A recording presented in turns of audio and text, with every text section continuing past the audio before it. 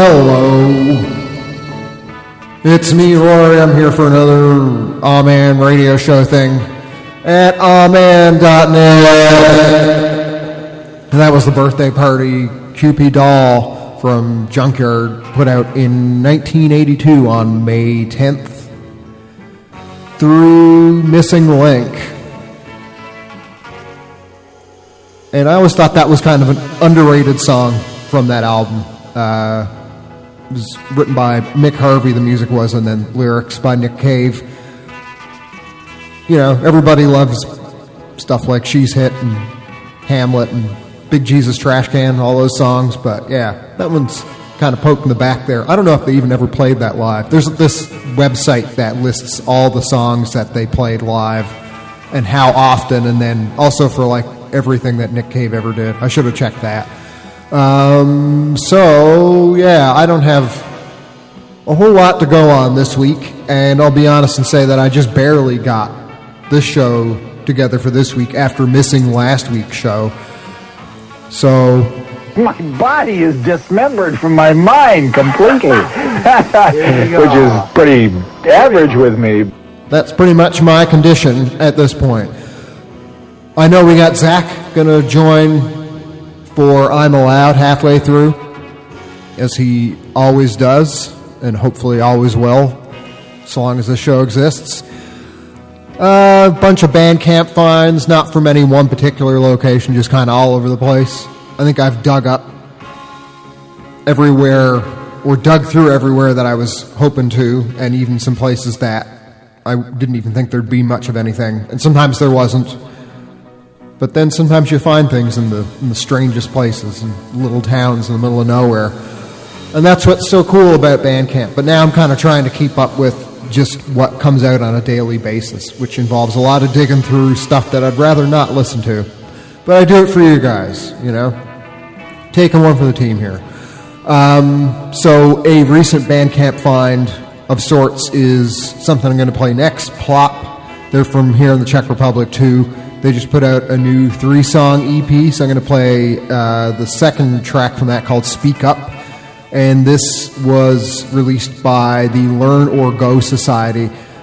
Plop put out a single, I guess it was maybe autumn of last year, and that was really good too. And this EP is pretty cool. It's almost like the songs could almost just be one really long song, but they split it up into 3. It makes sense if you listen to it. Yeah, you listen to it, and it'll do a better job of justifying that point than me talking about it. So yeah, I'm going to get to that. That was something I came across the other day, because I think it only came out maybe a week or so ago. And yeah, a bunch of other stuff from near and far, and from recent and from way back. And what else? I got a whole set of song poems. I've done 2 sets of those in the past since I started the show. So I'll give you the rundown for what those actually consist of when I get closer to that at the halfway point of the show, and what the background on those is if you don't know. And if you do know, well, I'll try and keep it concise, because I've explained that a few times, because it's such a weird thing. Yeah. I guess that's it. Let's go to Plop.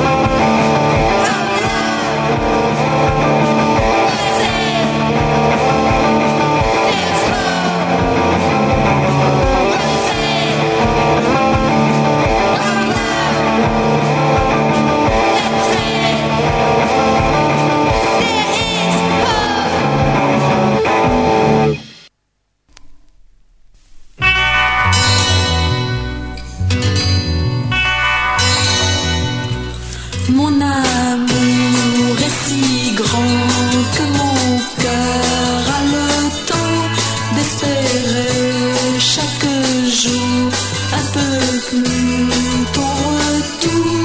Et tant pis si l'amour vient après l'été, mieux vaut tard que jamais, moi je t'attendrai. Oh oui, il est long le chemin, et ce n'est pas demain, malgré tous mes espoirs, que je vais te revoir. Mais tant pis si l'amour vient après l'été, mieux vaut tard que jamais, moi je t'attendrai. Oh oui.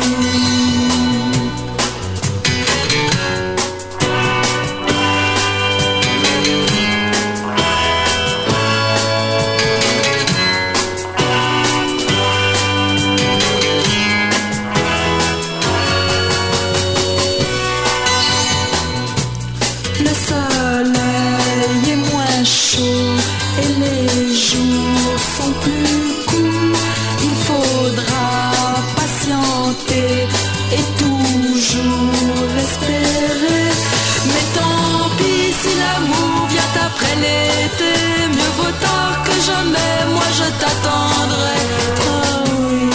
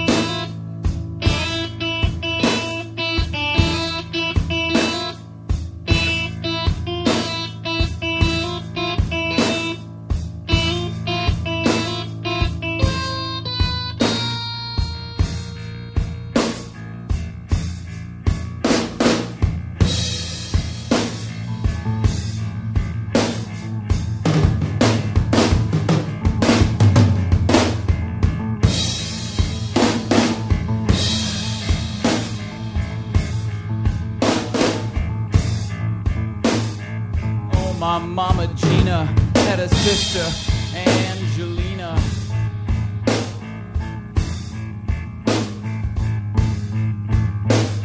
And if there is a heaven,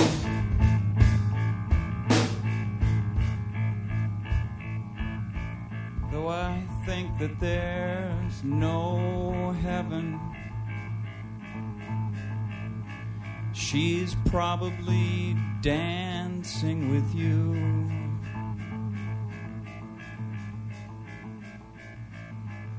She liked to dance. She would have liked you.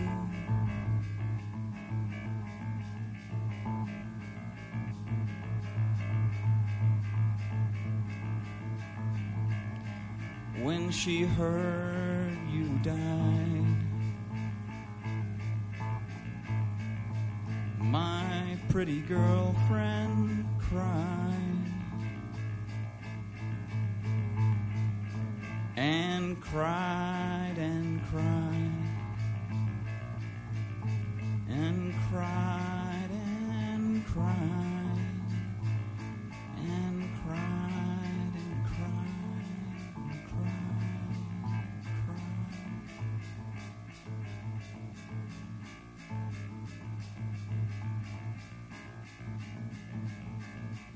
She liked to dance. She would have liked you.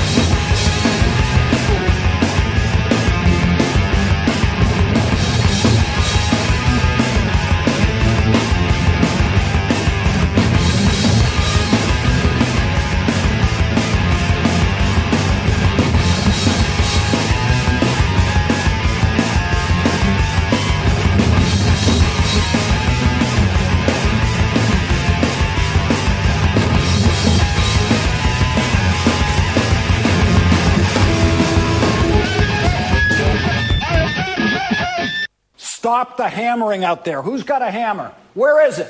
I don't know. Where's the hammer?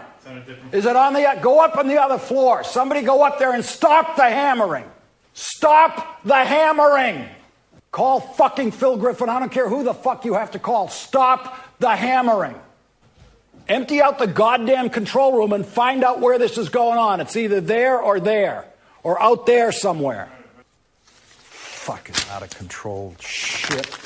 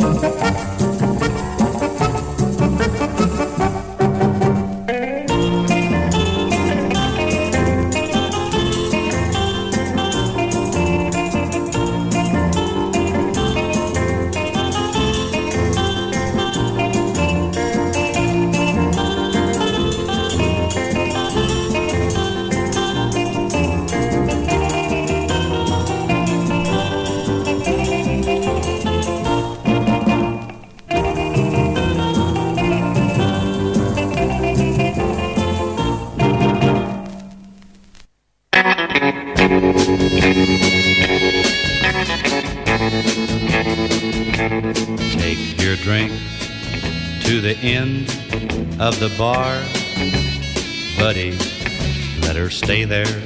Now don't be a fool. I'd as soon have a hot seat in Sing Prison than to sit down by her on that stool. What's that you say? I guess you're right. It's nothing to me.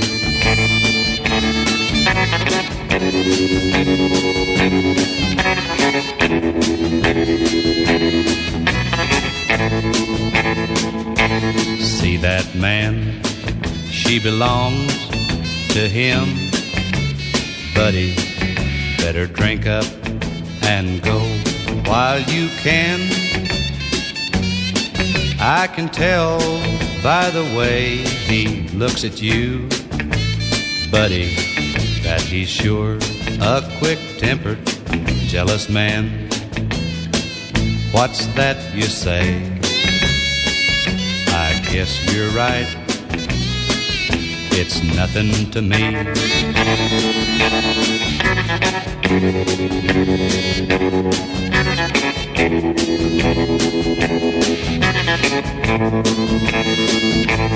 There you are, stretched out on the floor, buddy, now you see what you made him do. Here they come to take him off to jail, buddy, and tomorrow someone will bury you. Oh well, that's life, or it was. It's nothing to me.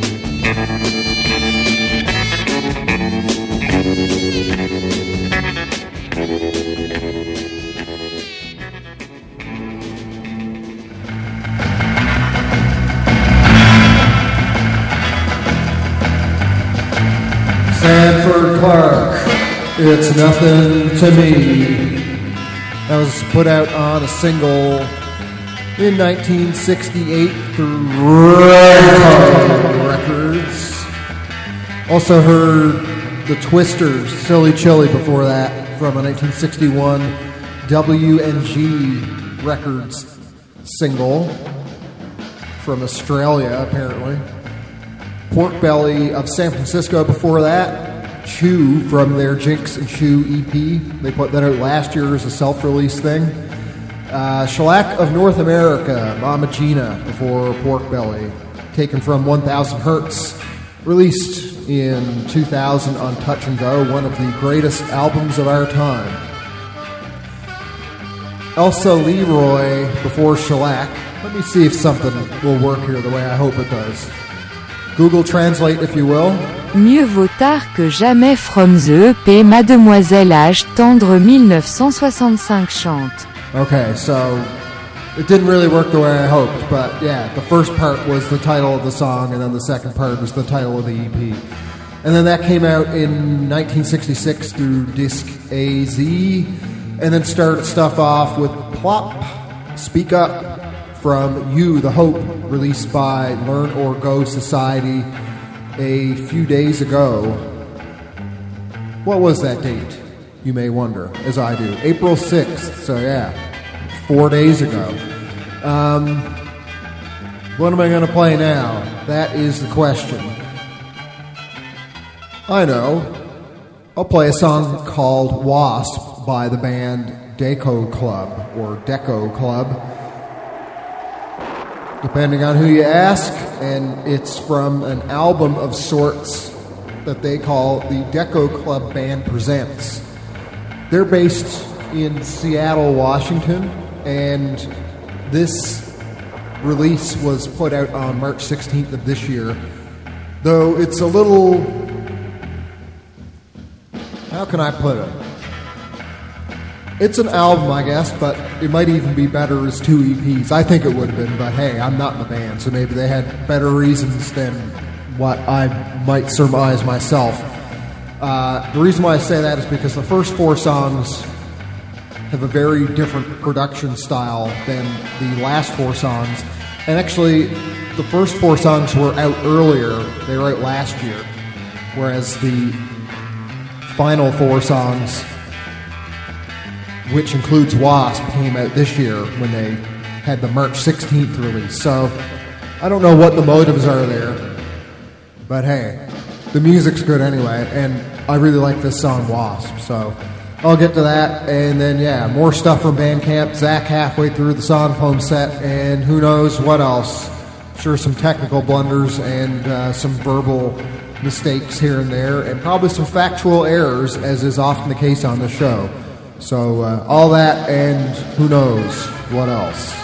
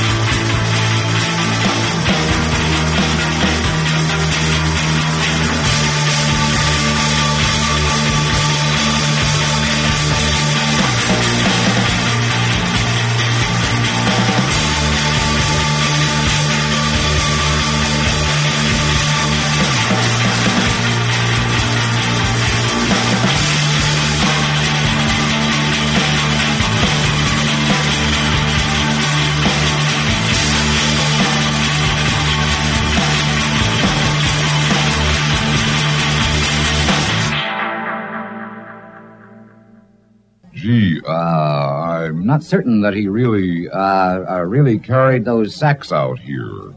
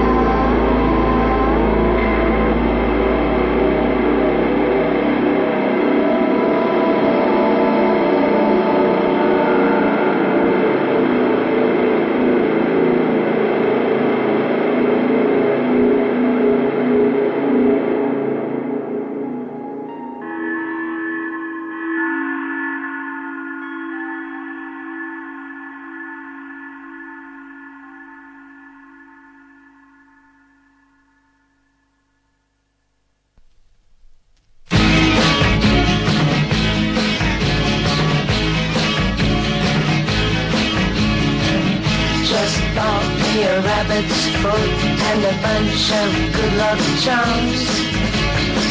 I'm gonna use everything I got to get you in my arms. 'Cause I'm gonna need all the help I can get. I'm gonna need all the help I can get. I'm gonna need all the help I can get. If I'm gonna get you, if I'm gonna get you.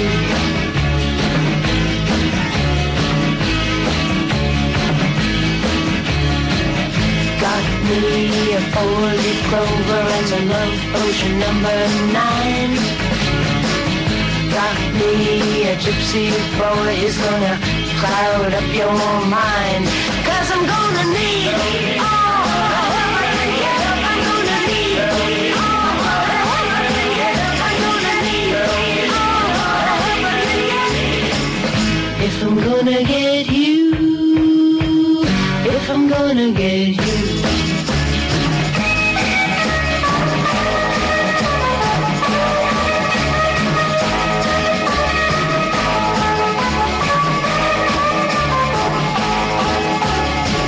I got me a lucky penny and a bottle of witch's brew.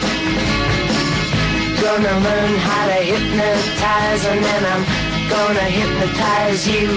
'Cause I'm gonna need all the help I can get. I'm gonna need all the help I can get. I'm gonna need all the help I can get. If I'm gonna get you, if I'm gonna get you.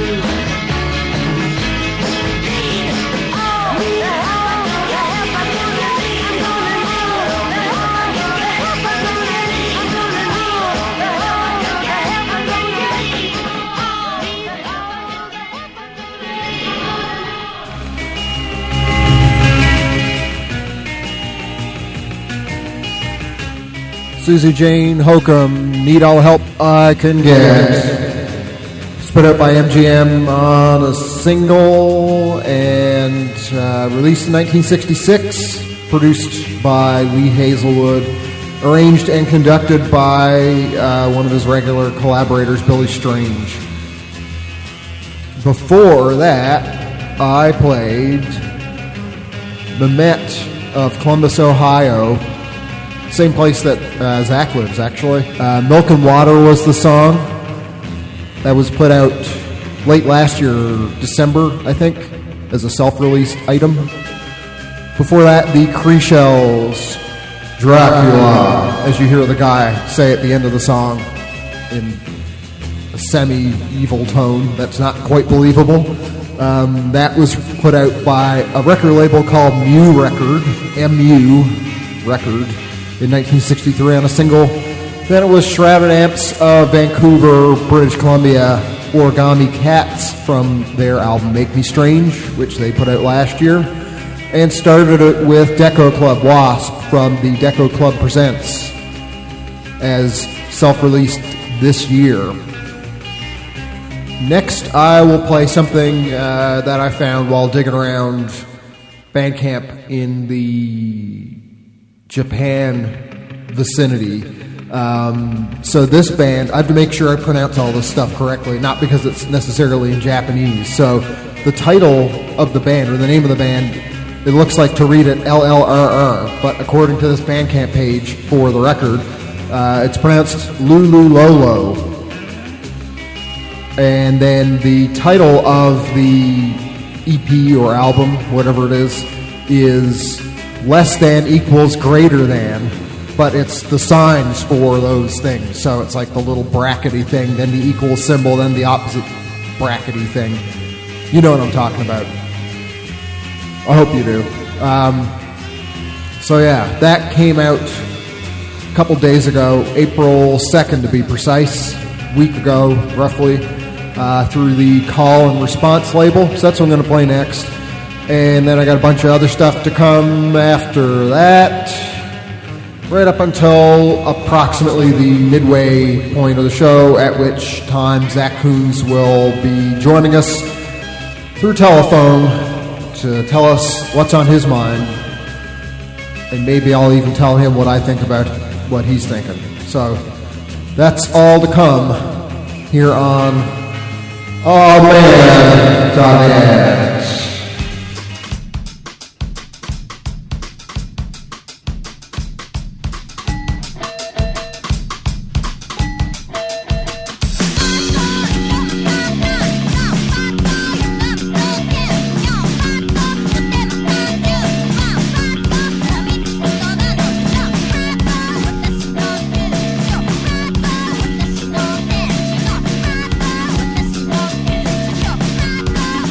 Oh,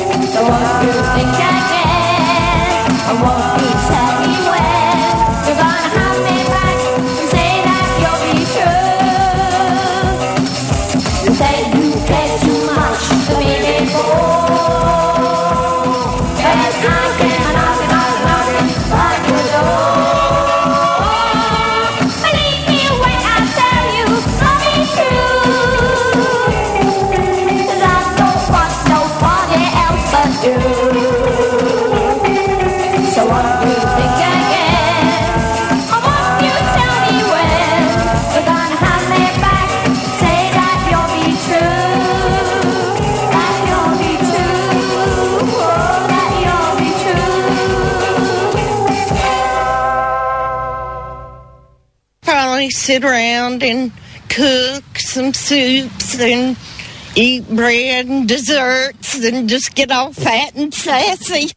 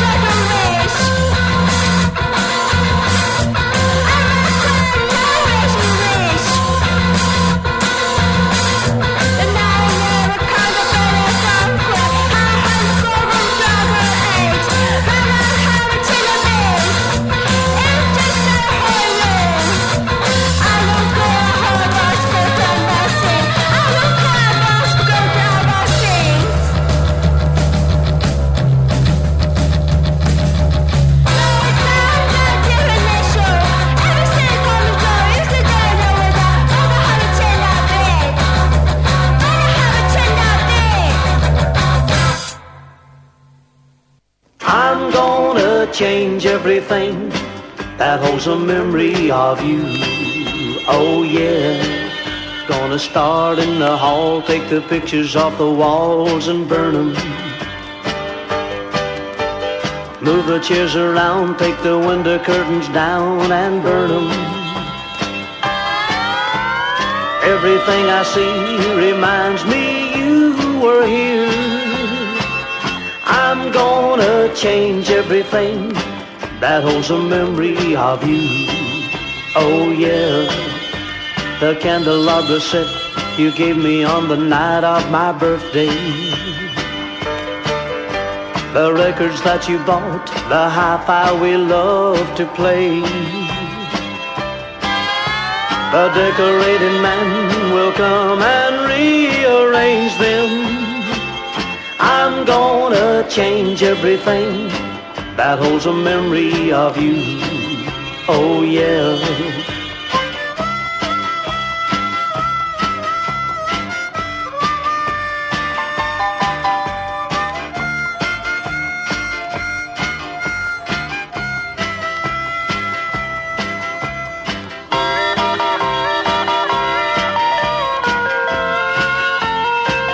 I'm gonna change everything that holds a memory of you. Oh yeah. Take the carpet off the floor and throw it out the door, 'cause it's filled with tears. And everything I find that brings you to my mind must disappear. Every night I dream, I'll dream of someone new. Yes, I'm gonna change everything that holds a memory of you. I'm gonna change everything that holds a memory of you.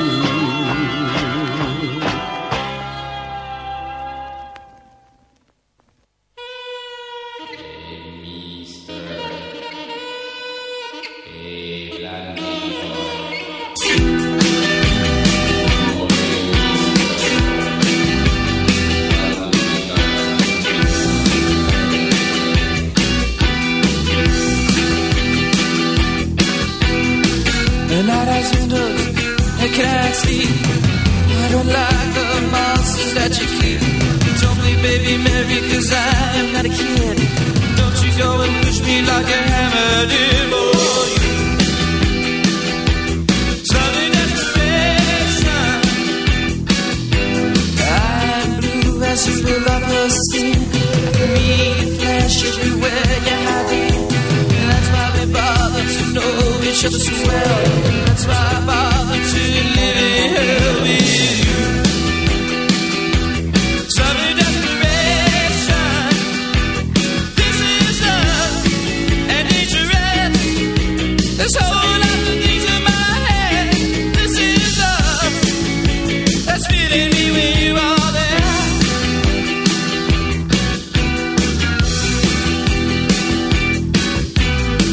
Somebody hurts you, so you hurt me. So I hurt somebody else who I've never seen. You hurt somebody else beyond down the road. You hurt somebody else who goes on with you. It's love and desperation. This is love and dangerous. This whole lot of things in my head. This is love. Spitting me when you are here. Love and desperation.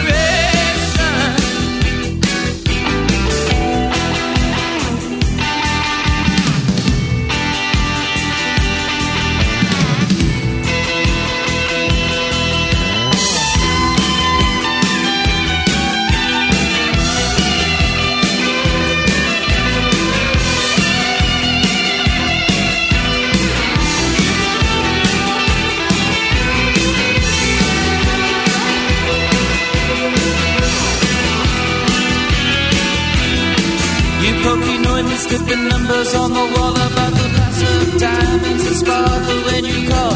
About the price of beating that cannot hurt you at all. About the blues at schools who will slip too far for you. It's love and desperation. This is love. It's dangerous. There's a whole lot of things in my head. This is love. It's fitting me when you are there.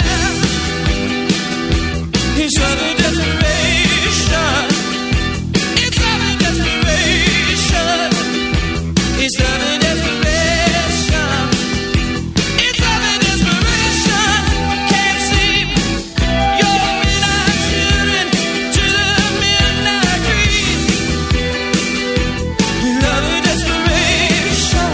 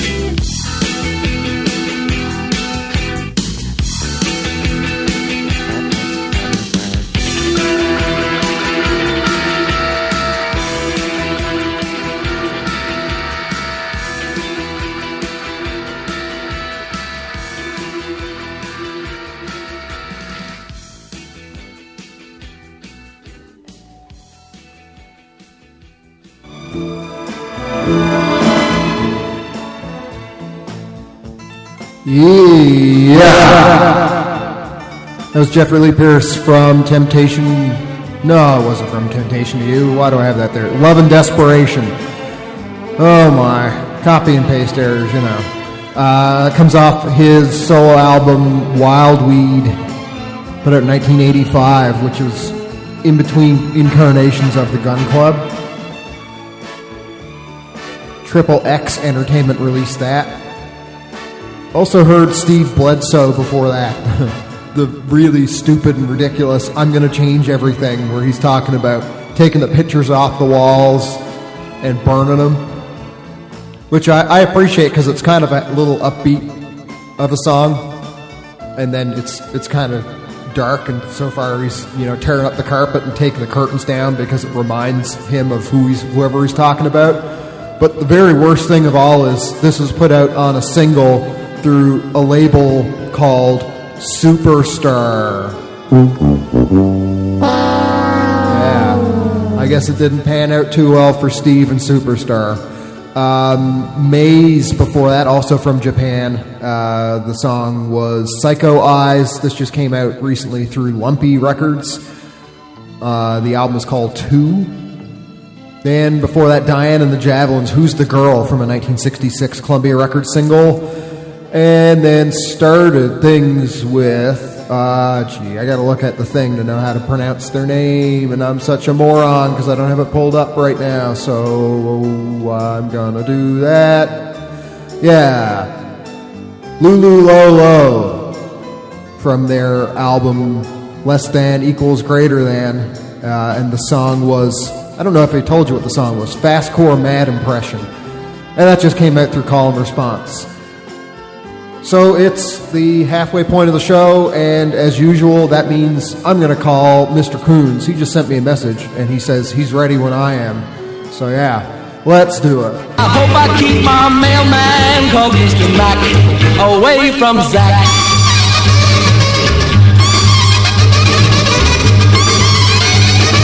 My name is Mac and I'm scared to say.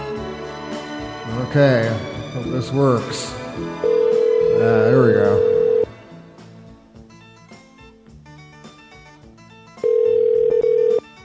My friend. Hey.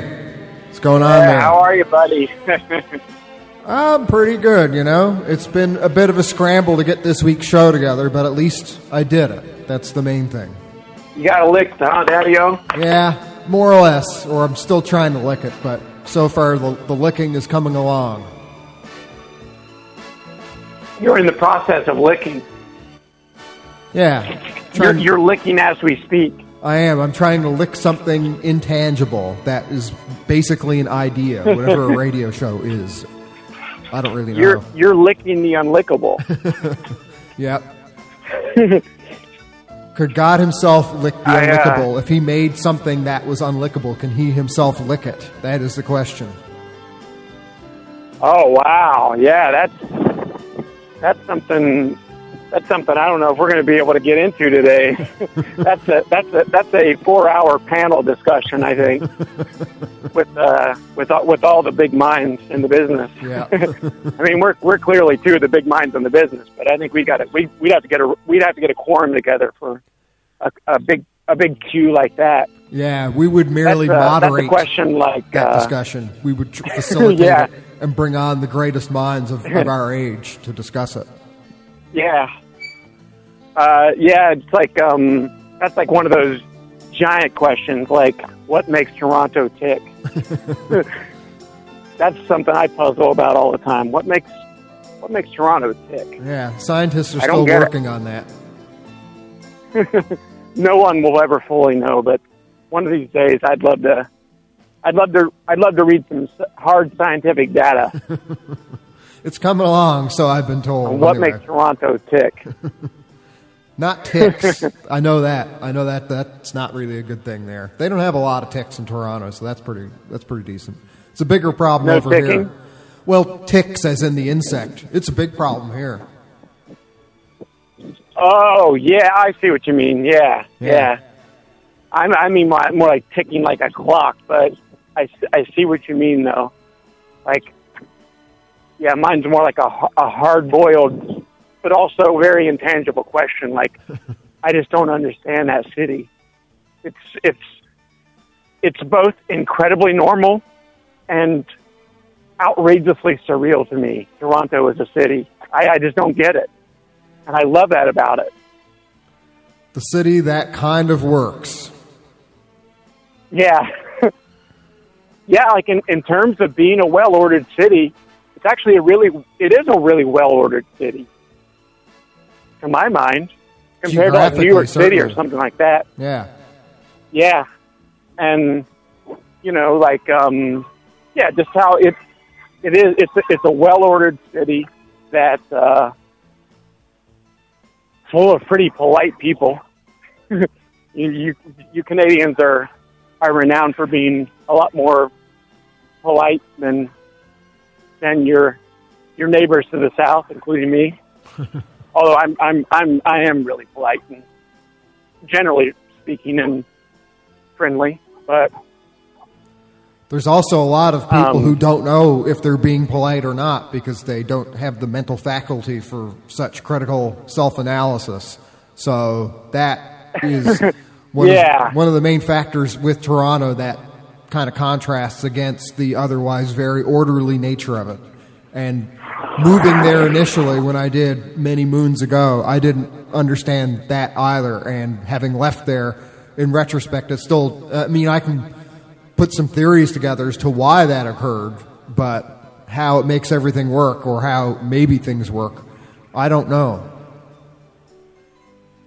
Yeah, it'll never be a question that's answered. No, like Call in. Call in, listeners. Tell us what makes Toronto tick. The number is 555-555-555-555-555. Or toll Call free. in today. Let us know out there, listeners. 1-800-AH-MAN. Yeah.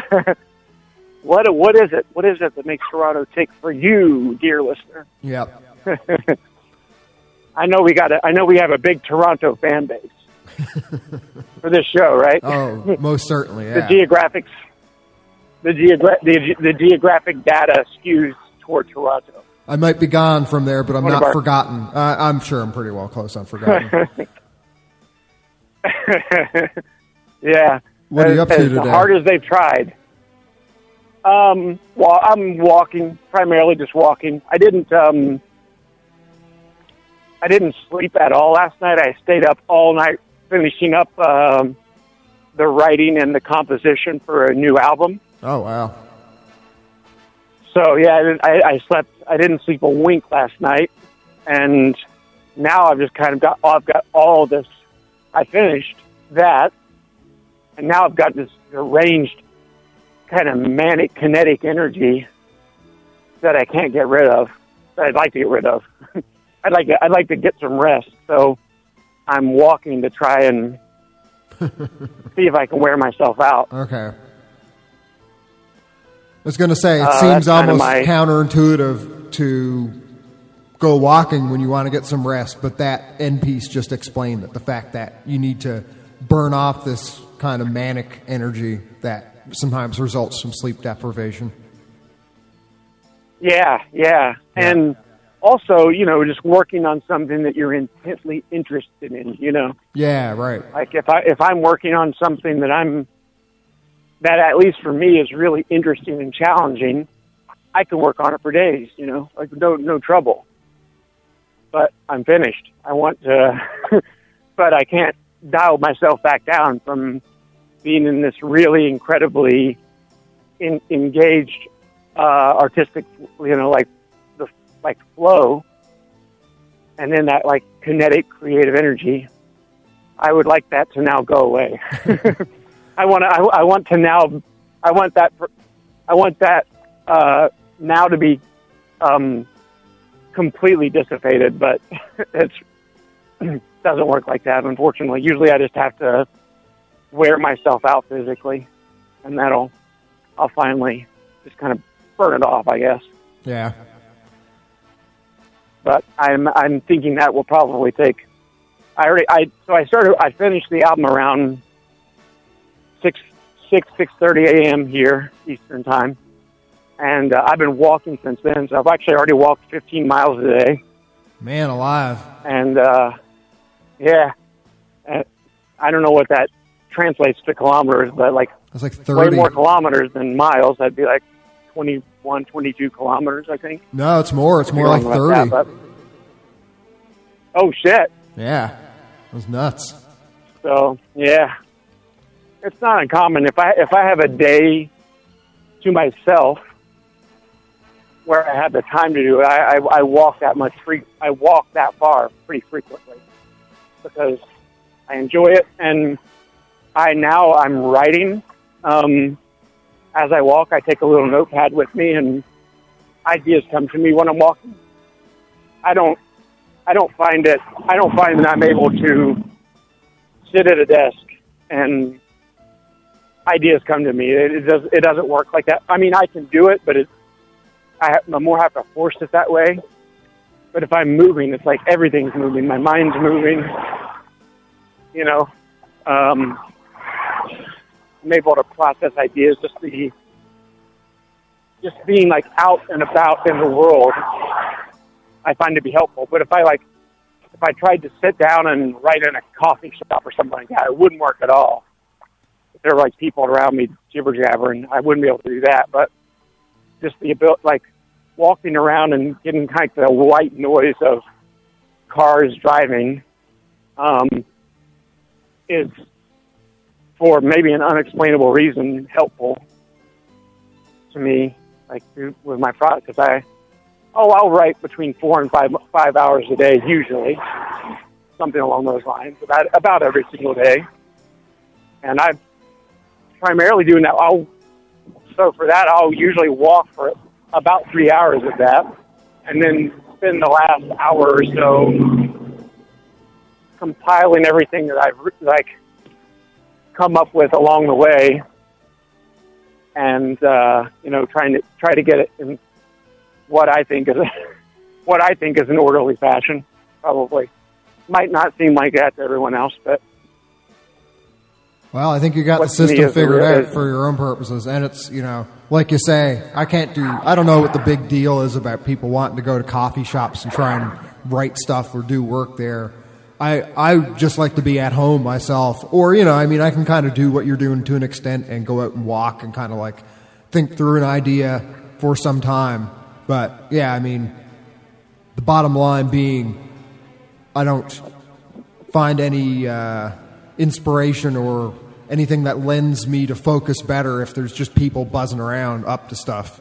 That's not my scene. Yeah. Yeah. Well, yeah. I don't drink coffee, and not only do I not drink coffee, I detest coffee culture, like cafe coffee culture. I know that's going to be an unpopular idea in Europe, and actually it's a very unpopular idea here in the U.S. Everyone here is like nuts and bananas about coffee, but yeah. I detest coffee. I hate it. I feel really anxious and irritable, and I'm already kind of irritable anyway. I really don't need any help. I don't need anything that's going to make me actively more irritable than what I would already be. I'm trying to become less irritable, if it's possible. Some days that's not possible, but if and when that's possible, that's definitely what I'm trying to achieve. Like a more meditative state of mind, and exercise does that for me. And then I listened to an interview. This was several years ago, where Mary Oliver, the American poet, was talking about her writing style, and she does the same thing, although she walked around in the woods, which would be, I'd probably prefer, but I live in the middle of a goddamn city. I'm not gonna drive a half an hour just so I can walk in the woods for a few hours and then drive back. That doesn't make sense to me. Because that would take an hour more out of my day that I don't have time for. And then you're kind of I make do with what I have, essentially. Polluting the environment so you can go out in the woods. It's a little contradictory. Yeah, exactly. Yeah. She lived in a place where she could do that. I was doing that in Tennessee, but here in Columbus, I live in the city. I'm in the inner city, so that's just not an option. Yeah. Of course, walking in this part of town has its own difficulties, as I've chronicled, and we just had Brittany, my girlfriend, and I just had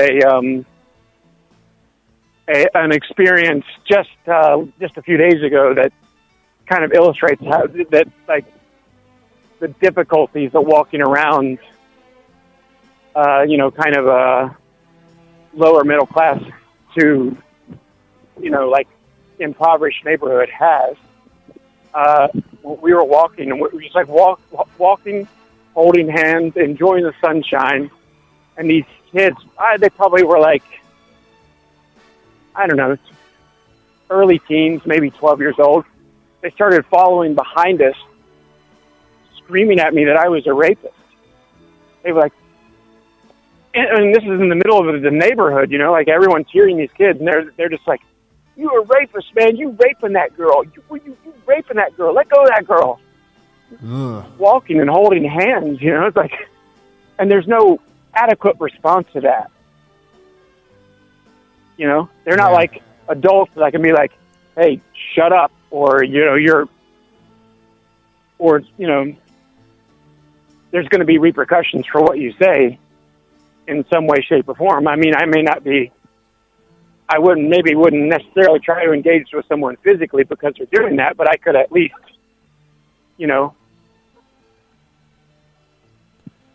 Yeah, otherwise you're some just kind of measured response to it. Otherwise you're just some old guy yelling at kids, so. Exactly. Yeah. And also yelling at someone that you're not a rapist pretty much makes you look like a rapist. So it's like if somebody's screaming at you, "You're a rapist," if you scream back at them, "I'm not a rapist," it makes you look like a rapist. So it's like there's no, even if they were adults, and I want to be totally crystal super clear, since there's no like allegations or cancel culture thing going on around this at all. These are kids I don't know at all, and there's nothing like that like circling around my name. These are just like kids that are just random kids who are trying to cause being trouble. meddlesome and troublesome. Yeah. But, and usually I had the experience pretty often, that people will call me like slurs for a gay person. But I don't care about that. Who cares? Like, so what if I am? Yeah. None of your business if I am. I don't consider that a slur at all. It's like, if I was, I wouldn't care I wouldn't want somebody to call me a slur, but I don't consider it as an assault on my character to be gay, but I certainly, it's certainly a pretty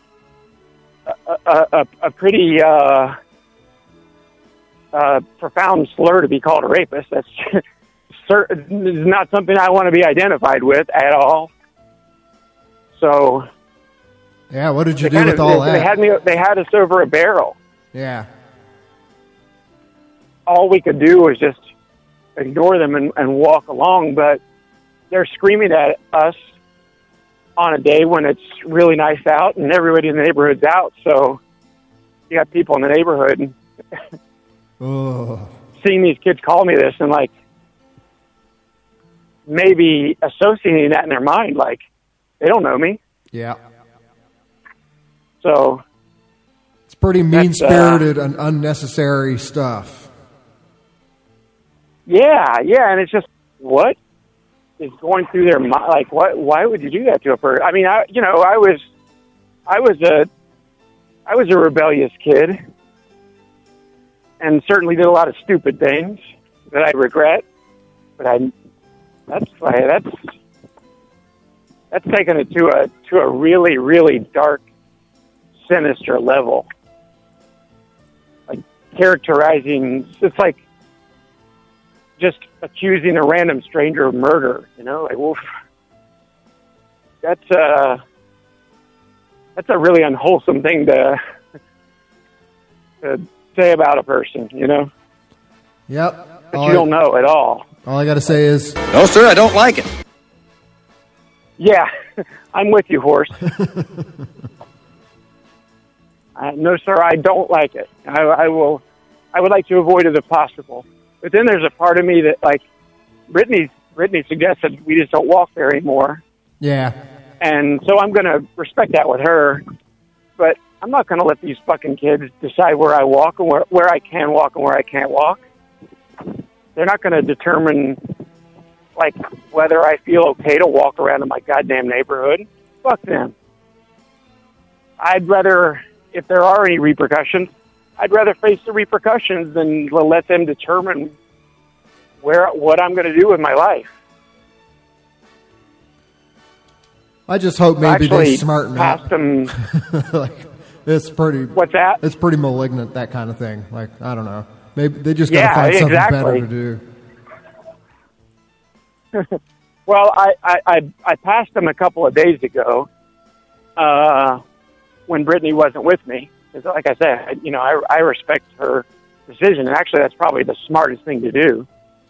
No one's ever accused me of being smart, but yeah, I just kept walking it, and so they were there, and I just like crossed the street just so I could I just gave them a look, like daring them to say anything. It wasn't like it wasn't violent, but it was more like claiming a proper authority. Like, I'm not going to tolerate this. I'm not going to allow myself to characterize myself in this way. And if you're going to have something to say, you're going to say it right here to my face, and we're going to have a discussion about it. I'm definitely not saying I'm going to engage physically with children, obviously, but I am going to, claim more of an authoritarian role with them of like, you're fucking kids. You're not going to decide where I walk and where I don't walk. You don't get to, scream at a stranger and get them to change their life and bully them. That's not gonna cut the mustard for me. Yeah, well, I don't know, buddy. I just hope that dies down. That'd really boil my piss. So. Yeah. Well, like I said, I walked right next to them. They didn't have anything to say. When I was I just walked right by them, like staring them right in the eyes, just more or less letting them know that if they say that to me, I'm going to respond in some way. I don't think I have it adequately figured out in my mind exactly what I do, but I would trust myself to be able to claim, able to develop the kind of tone that just lets them know that that's not going to cut it. Yeah. I'm not going to allow myself to be screamed at without them having to have a discussion about it. Because people, that's how bullies and manipulative people continue functioning. No one says anything to them. They continue their kind of malignant assault on people without being confronted by them. I will at least confront them and be like, it's not okay to talk to people like that. I'm not going to tolerate that. You're going to shut up, or we're going to talk to your parents, or we're going to talk to somebody about this.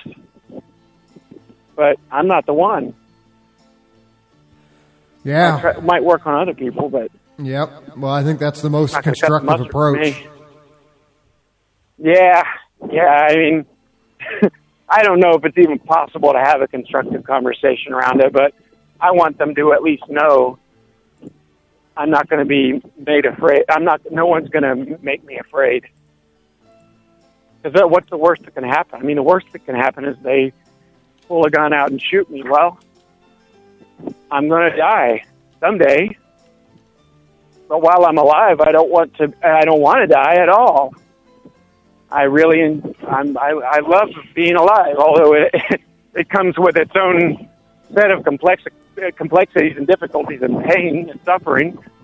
But it beats the alternative. But I don't want to live my life in a way that other people that I'm afraid and change my behavior because I'm afraid.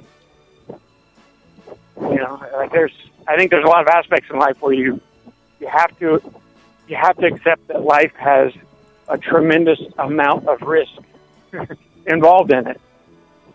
All of us could very easily die any second of our lives. And that's an uncomfortable and unpleasant truth about life, but I'm not afraid. I mean, I'm not afraid to die. I would definitely rather die than live in a way that is where I'm like living constantly in fear. So, I mean, this is a small stand. I think I could be reasonable. Like if someone's openly threatening me with a gun or something like that, you know, maybe I would hope that at that point I'd be smart enough to just stop going to that area. Maybe not. Hard to say. I'm contrary by nature, but yeah. Well, I just hope you don't get that. You don't have to make that decision. Maybe that'll be for the best. Yeah. You know, me too. I mean, I carry, like, it's terrible that I have to do it, but I carry around, like, mace and a taser and that sort of thing with me because it is a very dangerous neighborhood. But that's the thing, though. Most of the people, I've made friends with a lot of people in the neighborhood, and I enjoy getting to interact with people that I wouldn't normally get to interact with or that I wouldn't normally... You know, I wouldn't normally meet throughout the course of the day. Like, there's an older lady that, like on one of my walking routes, who one day I saved her dog from getting hit because it ran away from her, and she wasn't able to run after it and get it before it ran out into traffic. And I did that for her, and I've made really good friends with her. Like I'll stop every day, and she knows I like tea, so she gets tea, and we sit on the porch and shoot the shit about the neighborhood and that sort of thing. I think I treasure that. Like that's a really beautiful part of my life that I wouldn't have if I wasn't walking around and talking with people and like engaging with people. I mean, there's that downside, but that downside is the vast majority of my daily interactions. Most of my daily, I mean, I talk to every person I pass. I at least say hello to every person I pass. I talk to people if they seem like they're interested in talking. And most people are friendly and seem to enjoy talking. It's the thing, like people, I was reading this study where people have it in their mind, like they were doing a study on, I know we're getting slow on time, so I'll finish with this little bit of scientific data here with it, but they did this study on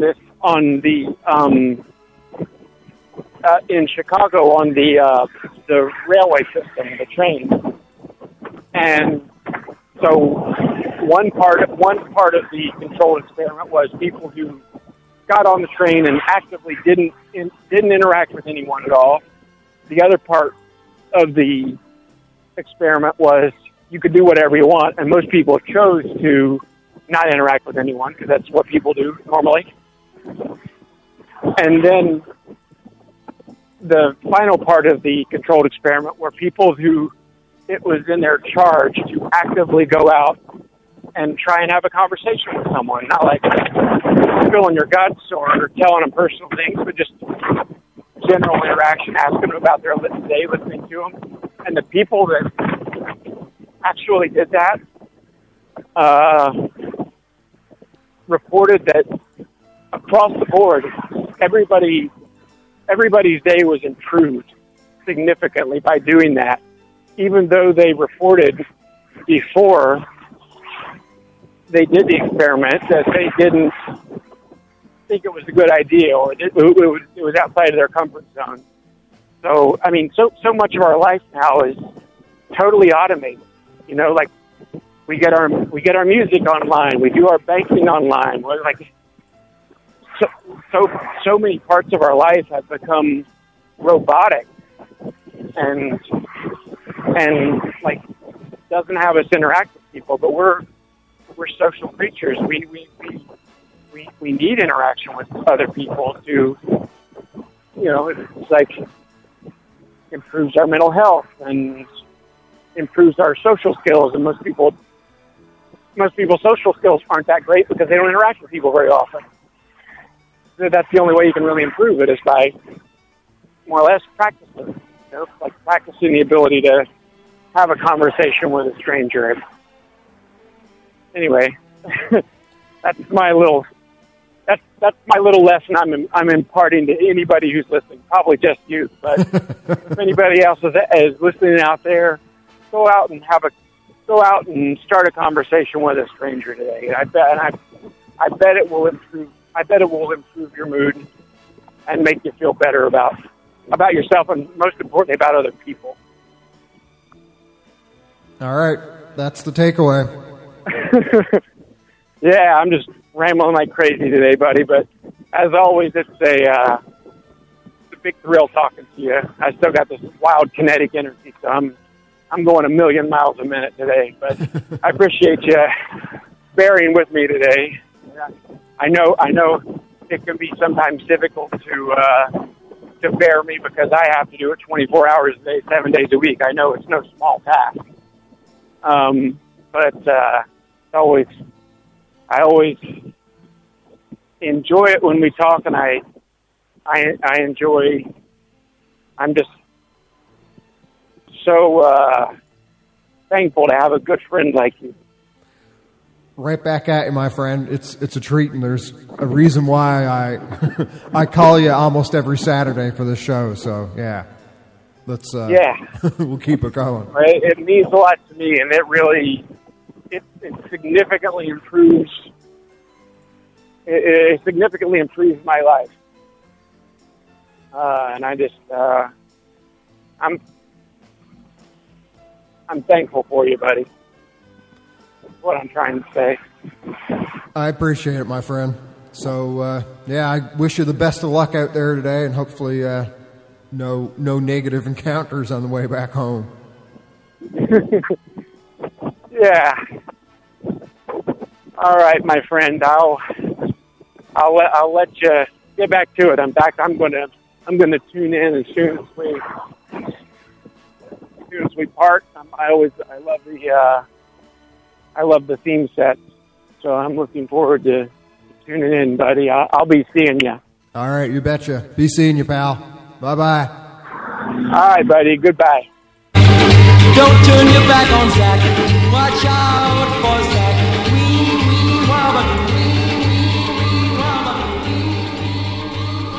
All right, well, I'm going to get into that song poem set I was talking about earlier on the show and give a real concise, or attempt to give a concise definition as to what a song poem is. So basically, years ago, it was common in magazines for these companies to put ads in, like newspapers, magazines, whatever, and they'd say, we can make you famous, send in your poems or lyrics, and you could send in whatever old garbage you want it to. And then they'd write back, oh, that's great. How about you pay us like several $100s, and then we'll turn it into a song. And they actually would honor that piece of it, but they would not go any further to try and promote it. So you'd get a really hastily made song of questionable quality put together. And then, of course, a lot of the subject matter that was written for these was strange inadvertently, people just not knowing what the hell they were putting together or just being really amateur about it. Or sometimes people deliberately kind of screwing with the system and putting really weird stuff together. So this set is a bunch of songs that fall into that category, things that, it's just somebody scrawled down a bunch of words, sent them in, these companies turn them around as quickly as they could, and then, there's just hundreds of these songs that are floating around, many of which are really charming, and some of them are just downright terrible. So I figured I'd mix it up for this set. I found this one today that I'm going to start off with. It's called The Yo-Yo by Bobby Blake. I'm surprised it's considered copyrighted, but that's what I found online. It's copyright 1978 and put out on a single by MSR. So this is, I guess you could also specify what sort of genre you wanted your song poem to be in, and this one obviously is kind of like trying to play into the disco style popularity of the time, but I guess it's a dance sensation that never really caught on, the yo-yo. but we'll at least be able to. Well, if you're at home, you can try and do the yo-yo. I think the instructions are pretty clear. So yeah, here's Bobby Blake.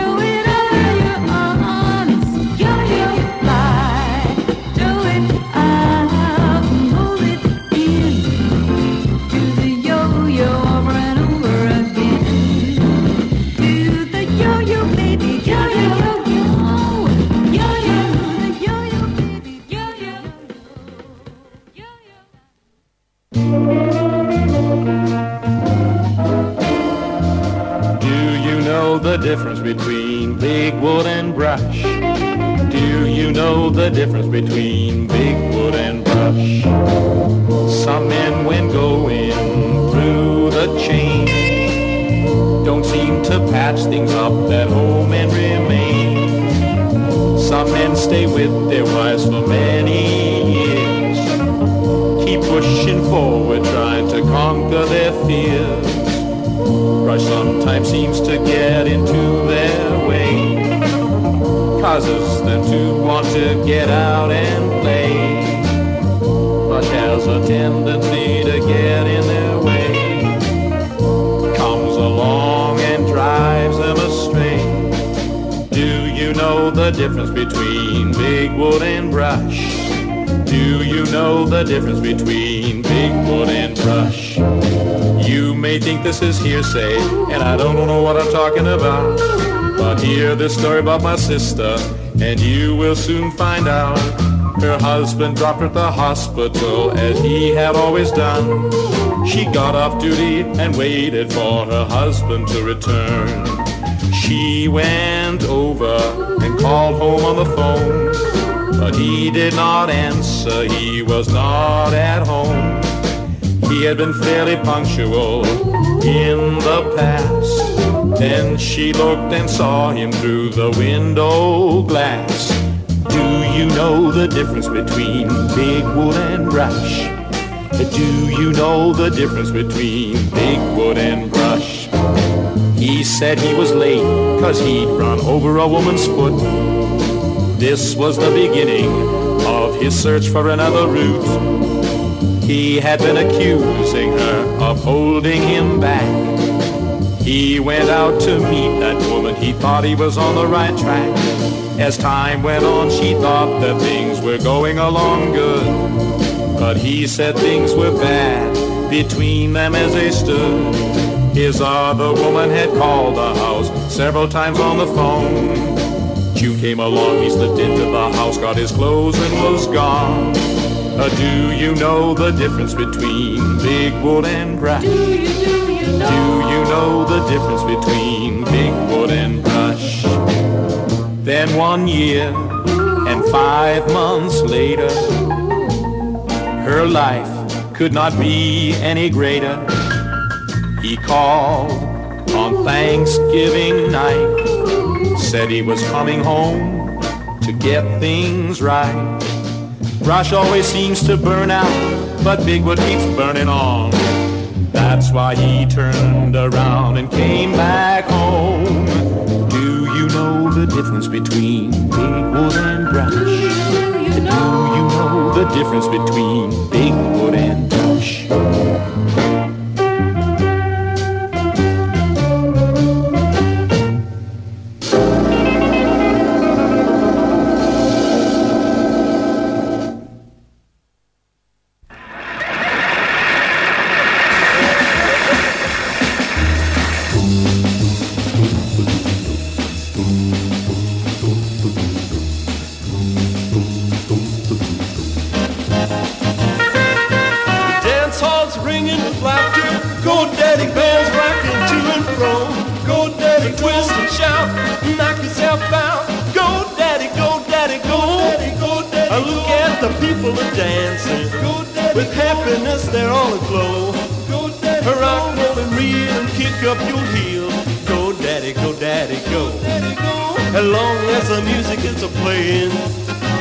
Like a star in the sky.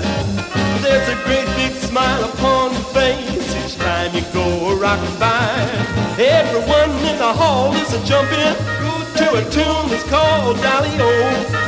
So come on, boy, shake for joy. Go, daddy, go, daddy, go.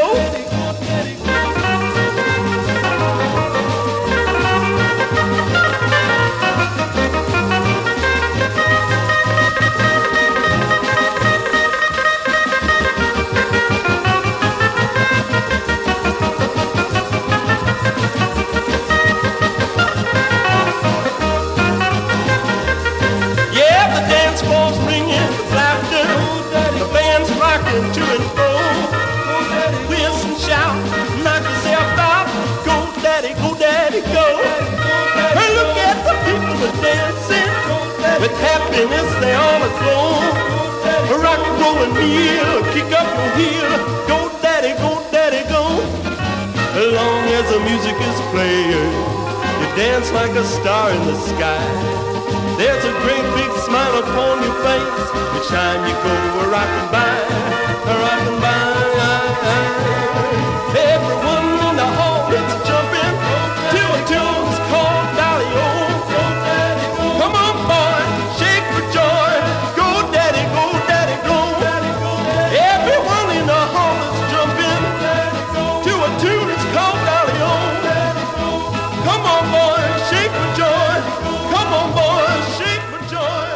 Go, daddy, go, daddy, go, daddy, go, daddy. This guy moaned at least this loud. Oh!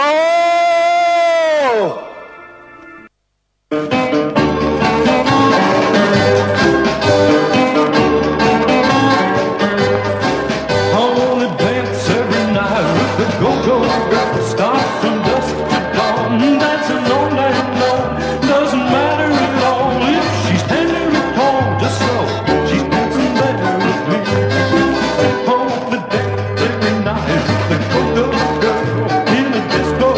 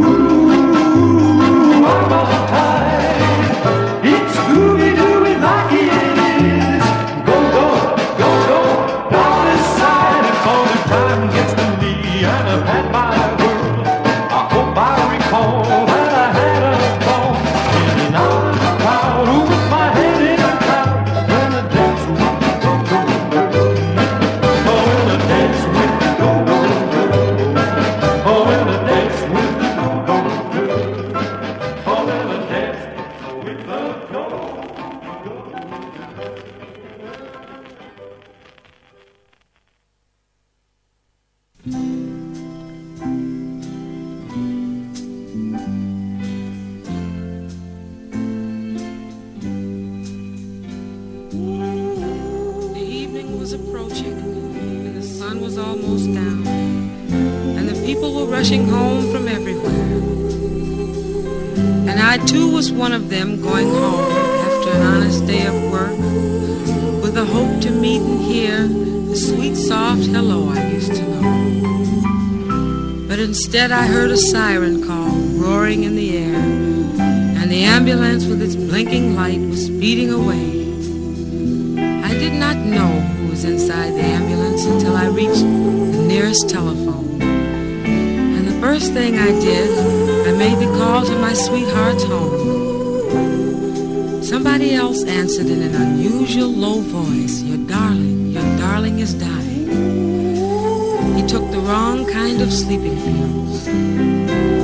By the time I reached the hospital, it was still not too late.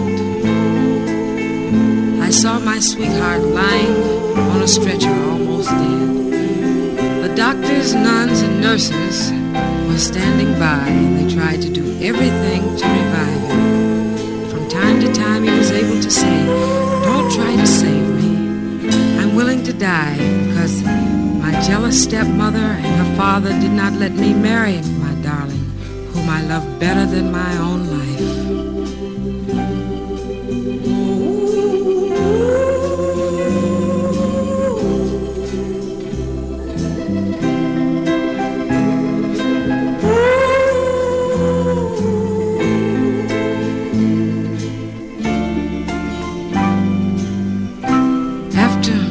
Hours he was recovering and kept saying to tell everyone, do not ever tamper with anybody's life. And the true great love between a boy and a girl while they are in love.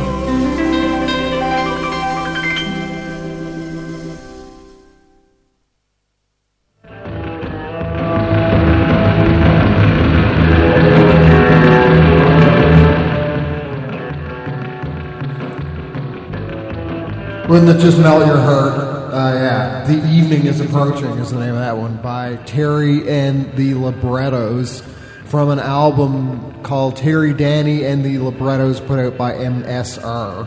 And that would have been just a collection of song poems by different people that the MSR company, record label, whatever you wanted to call it, put together, and then had those musicians do those. So I guess they thought it would be cute and make a compilation out of it. It'd probably be a really terrible record to sit down and listen to. Imagine listening to a whole album of that stuff.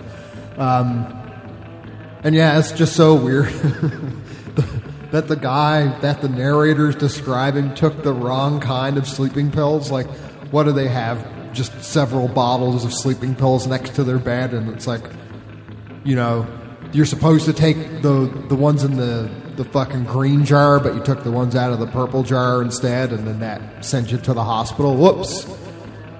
Yeah. Anyway, before that, Jim Wheeler and the Swinging Strings, Go Go Girl, from a Film City single, then from another Film City single, Rod Rogers, also with the Swinging Strings, Go Daddy Go, and that's Rod Keith, who's one of the, I guess, most prolific song poem musicians, or he was anyhow. Before that, Gary Roberts and the Satellites, Do You Know the Difference Between Big Wood and Brush, from a Sterling single, and then started it with Bobby Blake, The Yo-Yo. I got about 10 minutes to go, and I have more music than what I can probably fit in to that time, so I'll play what I can, pop back, and say what I played, and then maybe I'll have one more song to squeeze in at the end, and that'll be it. So, yeah. Started off with Child's Pose, Eyes to the Right, from a release of the same name put out by Thrilling Living earlier this year. She went into it in good faith. No one there to tell her otherwise. There was no precedent set. Feet falling firm on fresh soil. Just looking for a chance to learn. Just looking for a chance, just a chance really. Sun glow, eyes to the right. But nothing to cling on to. Nothing at all. Do you ever? Tell me, do you ever?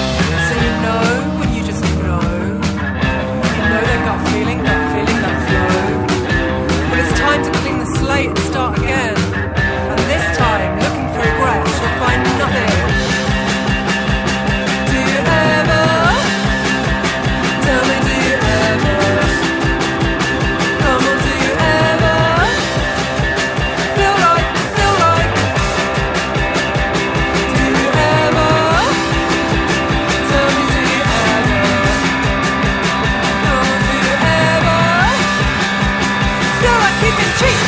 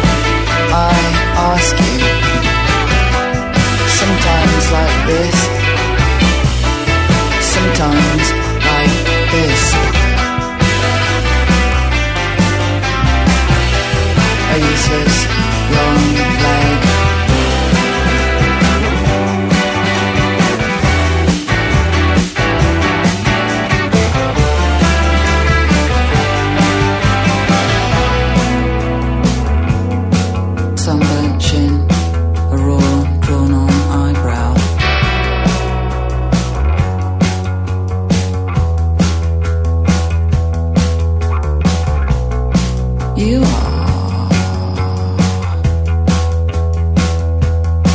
No, you are.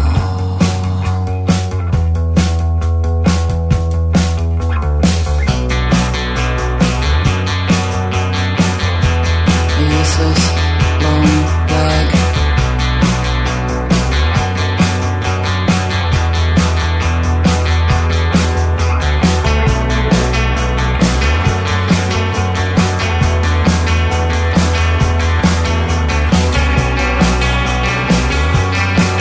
You are.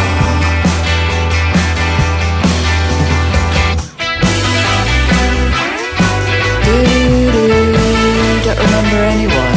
Sorry.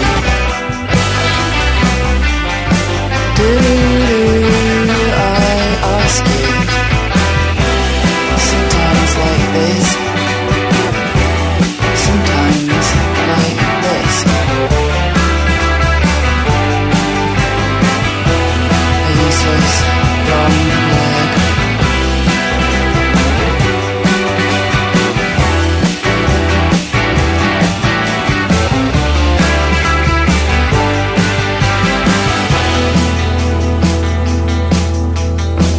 This new bloody big problem. No more shared Sunday. This absolutely huge fuck up.